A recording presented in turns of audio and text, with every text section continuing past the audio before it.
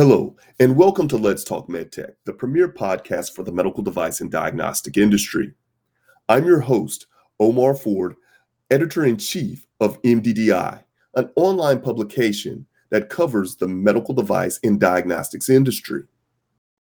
And we're going to be speaking with EY's Jim Welch, and we're going to talk all about EY's Pulse of the Industry report. And we're also going to just talk about the deal activity and the M&A activity going on in MedTech for 2022. Jim, who is EY's global MedTech leader, health sciences and wellness, is no stranger to the Let's Talk MedTech podcast. He's been a featured guest and always has great commentary. So without further ado, let's talk MedTech with EY's Jim Welch.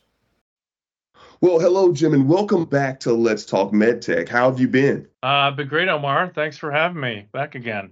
Sure. You're one of my favorite guests. I mean, you get straight to the point, and we've got some really interesting things to talk about today. Sounds good. Yeah, I look forward to it. So a lot has changed in the industry since we had you on last year, and we talked about EY's State of the Industry report. Right off the bat, the first thing that jumped out to me was the deal volume, the M&A volume. It's surprisingly different than what it was in 2021. Can you go into more detail about the M&A climate and how would you describe it? Hot, cold, moderate? Happy to do it. So yeah, you're exactly right. The climate has changed significantly, and I think you've got to look when you think about the climate itself. You need to look at it both from a macro view and a kind of inside the industry view is the way we look at it. So obviously the macro environment has changed significantly with what's going on in the economy and inflation and interest rates and geopolitical pressures. So clearly you've got some headwinds coming at the industry and other industries for that sense from a lot of different places. So that in and of itself has affected, we think it's affected the deal volume overall. Internally, from inside the industry standpoint, you've obviously also got a lot of things changing with kind of what's going to happen as we move out of the pandemic, what's happening with remote care, digital health. So you've got shifting sands in both kind of areas. But as we look at the results and the output, M&A was off significantly. The period ending June of 22, as we measured it in the report, significantly lower. But that's coming off a fairly busy first half of 2021. So you've got definitely some things have slowed down. The financing of smaller companies has slowed down. But we actually do think going forward, there will be more activity, M&A activity happening. One, because smaller organizations aren't getting the financing they did before, so that'll make their valuations a little bit more attractive to the bigger organizations. And then secondly, just continued need for innovation and growth in the industry in and of itself creates opportunities for M&A. So we do think the deals will continue to go going forward, although IPOs and SPACs, obviously, as we've talked about in the past, Omar, a little bit quieter than they have been historically. Yeah, and we'll get to that a little bit later in the conversation. But I want to go back to something you just said about that the deals would continue. What kind of deals do you think we could see? I remember back in 2014 that we saw all these mega mergers. And I'm not going to name any names, but you had larger companies coming together. And then it seemed a couple years later, you had a lot of tuck-in acquisitions. You had a ton of them done, especially in 2018. Going forward, do you think we'll see any more mega mergers, or will we see what will the quality of the deals be, you think? What does the trend look like? Where do you think we're going with this? Yeah, I think a couple pieces. You can never rule out mega mergers, right? This industry has historically had them, and they've worked out fairly well for the participants in them. So, we never take those completely off the table, Omar. But I think going forward, it's probably more likely that you've got a couple of things happening. One, you've got a number of newly independent medtech companies that'll be coming into play later this year and next year. You've got GE Healthcare spinning out of GE. You've got other changes structurally on other big medtech. So those independent organizations will likely do deals, right? Because they'll create growth and they have capital to deploy. So that's kind of one piece of the puzzle. So that'll drive some volume. Now, I would call those somewhat more tuck-in type acquisitions. They might be still sizable, right? But they would still be kind of in a particular therapy area, particular product area, particular customer base. So I think those deals will definitely continue. I think you'll also have organizations continue to look at their portfolio, as a number of them have stated both, and publicly in their most recent earning calls. So as you look at that, continual structural changes will create opportunities for M&A. But I think definitely, I definitely think there'll be certainly more tuck-ins, certainly more activity on the mid to high end capital market standpoint, and I think the activity is definitely going to pick up going forward. Agreed. It's just interesting to see this cycle that we're in now, and to look at all the deals that are happening. And you all coined this term, or you've EY has said this several times, but for 2022, the spin is in. And we're seeing a lot of companies spin out smaller units, or just units in general. And will we, to that point, will we see that continue? Is that kind of the new way of thinking about, I don't want to say M&A, but not really divestitures, but is that kind of the new way going forward? I think, well, I mean, historically, it's always been a piece of the puzzle, Omar. And yes, my good friend John Babbitt loves to use that term, the spinner's end. So I'll make sure we give him credit on that one. But I think it'll be a continued source of transaction volume going forward, because there are a lot of larger organizations that have been created, to your point earlier, on the mega deals of the past, that are now looking to make sure that they've got the portfolio in the right structure, that they've got the right talent in the organizations to grow the business, and frankly, looking to feed their higher growth businesses, and yet while also providing the opportunity for the lower growth businesses to stand on their own, because they're great solid businesses, and to find their own mechanisms for growth. So yeah, I believe that in and of itself will continue both portfolio rationalization and then subsequent M&A on the back end of that. So we've got to get smaller to get bigger. We got to get smaller to get bigger. I think we've got to get smaller to drive growth. I think we've got to get smaller to deliver on focused commitments to our customers in the marketplace. So yeah, there's a number of dimensions of that aspect. Okay.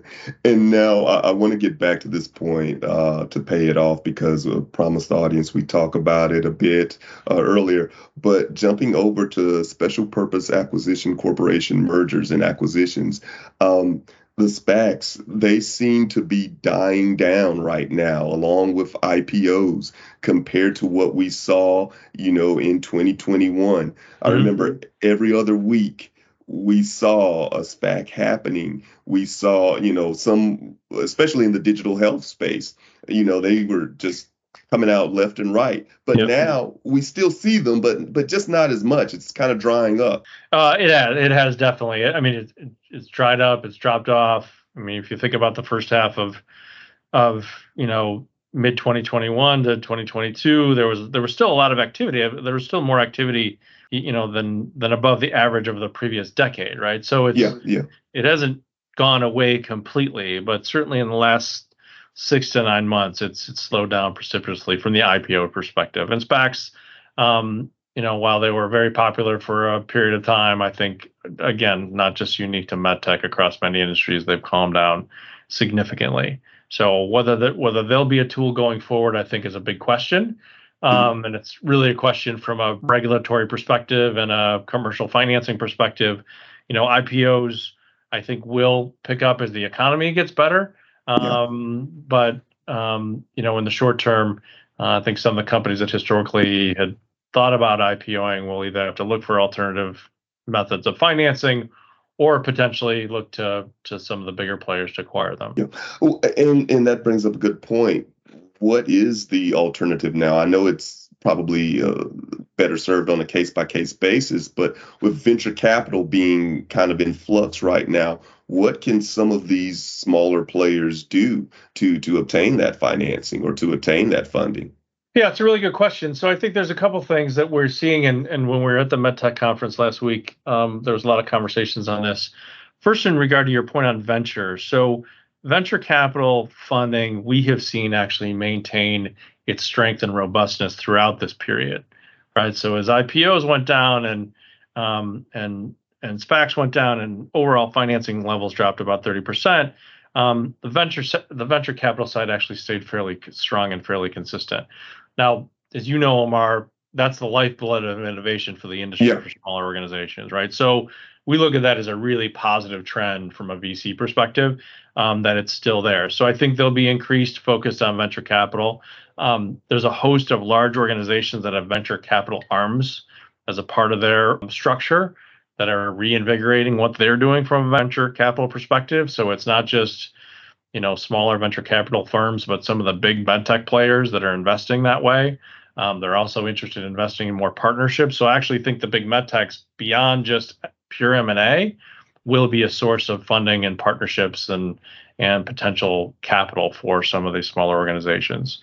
So I think that's a real positive that the big med techs and big tech companies and others are looking at. This is an opportunity to put some funding in to work for those innovative organizations. So I think that piece will continue to be the case, and there'll just probably be more players. There's plenty of money out there.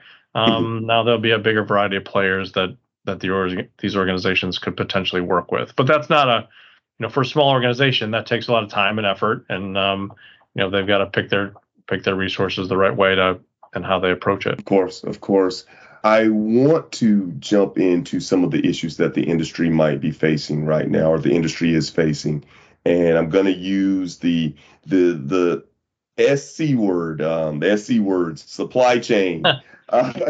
Everybody's talking about supply chain issues, every industry that I can think of, and it hits us in different ways. I can't tell you the last time that I've been able to find my favorite flavor of Gatorade in a Publix grocery store, because it's just so far-reaching, right? I mean, with supply chain issues. But what's going on with MedTech, and how is MedTech navigating some of these issues? And I know that's a broad question because there are many different components. But what are you seeing, and what are you hearing? Well, we're certainly hearing from companies that it continues to be an issue and a challenge. Just the availability of key components and key materials. Obviously, chips and semiconductors are a big issue from that perspective. And it's not just kind of the broader cross-industry challenges. It's, getting the specific component parts that work for MedTech connected devices, right? So I think there still continues to be a challenge from that standpoint. The good news is, and we've heard this a lot from clients over the past few months, that organizations, one, are increasing their ability to see into their supply chain and understand where the issues are sooner, right? So there is better visibility, and that companies are continuing to invest in tools to get increased visibility. So that in and of itself is a positive. It won't pay off today or tomorrow, but it will pay off longer term.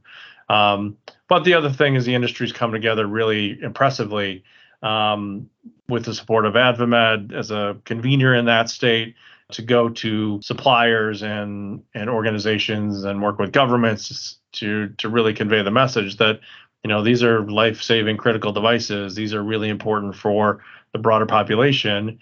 And there are certain times that what regular consumers might want to get of their standard electronics may have to wait for healthcare and medtech. And I think there's been some really positive stories and demonstrations of that across the industry.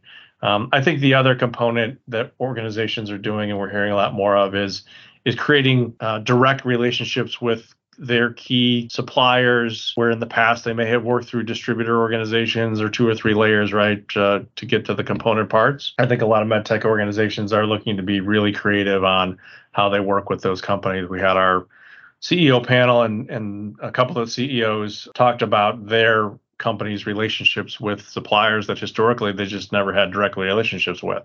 But they've taken the time, they've built the infrastructure internally to be able to create those relationships and create, more predictability to those suppliers from a demand perspective. So we're not out of the woods yet. There is still more to do. I think there's going to be continuing challenges, and you look at the backlogs and things like that on people's books, it's certainly a demonstration of that.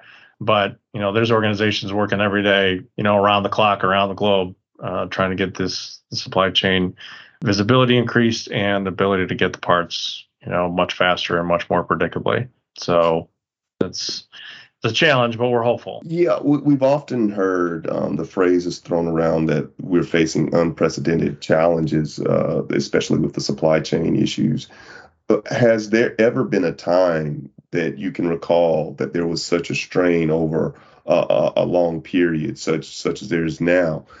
Can you ever recall, I mean, back throughout your career that med tech or any industry for that matter has had to deal with something like this for so long? I can't, from my perspective. I mean, I think about kind of meaningful events and seminal moments. Obviously, they've been probably in our industry more tied to natural disasters Yeah, around the globe, right? But those, yeah, relatively speaking, from a time horizon perspective, are shorter. You've obviously got global conflict and wars that would probably be longer term interrupters in supply chains if we go back even further, a little even before my time. But I think this is a unique scenario, and it's unique because it's across industry, Omar. That's the other piece of the puzzle. It's not, there's factories you're competing for making certain parts for certain products. Then there's transportation and shipping, which the costs have increased exponentially. There's getting the products to market, those types of things. So it's covering a much broader piece of the landscape that I think historically we can really point to other examples of. Yeah, I agree. And I know I was having a conversation with someone, I believe it was someone from Mass Medic out of Massachusetts, out of Boston. And they were mentioning the fact that they didn't say this specifically, but it was more so that there's such a strong need for manufacturing back in the US. And there's a huge spotlight on, manufacturing processes right now. And that we could almost be on the cusp of seeing a turn in a sense back to those not back to the jobs, but just the importance of manufacturing in the States. So very I think, interesting. I think you hear a lot of conversations about that. I think it's an important thing to look at. But I also think there's a second piece to that discussion, Omar, that's really important. When we talk to our the EY manufacturing and supply chain experts that work not just for medtech but for other industries, the second piece to that puzzle is not only where you're doing it, but how you're manufacturing and the technology tools that are now available for manufacturing and supply chain that weren't available 15 or 20 years ago, and how companies need to leverage them. So, and those take an investment in capital. So it's also, certainly from a medtech company standpoint, it's how are you going to allocate the capital you have, because it's costs a lot of money to build a new plant in the domestic U.S., right? But it also the technology that would go into that plant may look a little bit different, and you may want to deploy that technology in other parts of the globe as well. So I think it's as much about location as it is about enabling technology for manufacturing. I want to talk about another pain point in the med tech industry, and that's staffing shortages in hospitals and healthcare facilities. And if, one of the things that I know and that I've been watching closely are the earnings for a lot of med tech companies. Yep. And many of them are, without naming names, but many of them are saying, hey, this is a huge problem. And companies that are pioneering technologies and that are pretty big in the space, they're struggling. They're having, I don't want to say subpar, but less than optimal earnings each year, because not each year, but since this period began, the pandemic, because of these staffing shortages. And I wonder what you've heard, and I mean, what can happen from this? How can we overcome this pain point? I know that's the $50 million question. Yeah. That is, I think it's even higher than 50 million. That's Yeah. So I think it's a couple pieces, right? When we talk to our colleagues that work with healthcare providers, they will tell you that it has been incredibly difficult from the peak of the pandemic through now, right? From a staffing perspective, and it's obviously hit in different parts of the country at different times. So from a medtech view, where you're deploying products and how you're shipping things and where you're routing things, could virtually change in a matter of 24 hours. Yes. So it's been incredibly unpredictable. I think the second piece of the puzzle, obviously, to your point, is the staffing shortages and being able to build for a health system to build a calendar of procedures that's reliable and efficient is another big challenge if they can't get the staff in, right? So, and how you're moving patients inside and outside the facility is incredibly challenging. So just so many variables that come into play that go beyond just the physical staffing, right? And just how they operate. And not to mention, obviously, procedures generate revenue for healthcare systems. So they've got to be able to do procedures so they can, generate revenue. So I think there's some pieces of that puzzle. I think the other part of it is for the healthcare systems that are larger and the health systems that have stronger balance sheets, they're able to pay increased wages to get the staffing back to the normal levels, but the cost of that staffing is significantly higher, right? So healthcare systems that are back to full staffing and full schedules, the cost of doing that is incredibly expensive. At some point in time, that cost is going to impact their ability to spend capital on other parts of the industry, right? So at some point in time, they'll be coming back to medtech and pharma and suppliers and other suppliers to say, listen, our costs have gone up significantly. We can't spend as much money on your products and your services as we did in the past, right? So there's an ongoing effect here. It's incumbent upon the medtechs to work with the healthcare systems to help them better manage patient flow, understanding where the products need to be at the right places. Just more transparency, visibility, and communication seems to be where it's getting a little bit better. And I think there's willing parties on both sides to try and alleviate some of this pain. So the good news is, and we've said this about other things, the type of collaboration that happened because it had to happen in the pandemic has actually set a great foundation for collaboration going forward in staffing shortages and supply chain issues and other things like that. So, I think everybody feels better about the ability to navigate through this because we're just all communicating more effectively. Yeah, we're all working together, and collaboration seems to be the key. Yeah, everybody's lining up behind making sure the patients are taken care of. I mean, that's ultimately what we're all here to do, and that's been reinforced as these external challenges have continued to occur.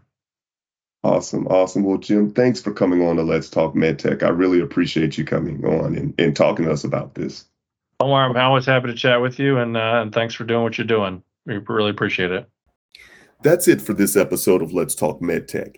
Thanks again to our guest, Jim Welch, EY's global MedTech leader. It's always an amazing conversation whenever Jim comes around, and we really appreciate him being on the show. And please be sure to visit us at mddionline.com for all of your MedTech news. Make sure to rate, review, and subscribe to us here at Let's Talk MedTech on Apple Podcasts or wherever you get your podcasts from. Thanks, and once again, take care.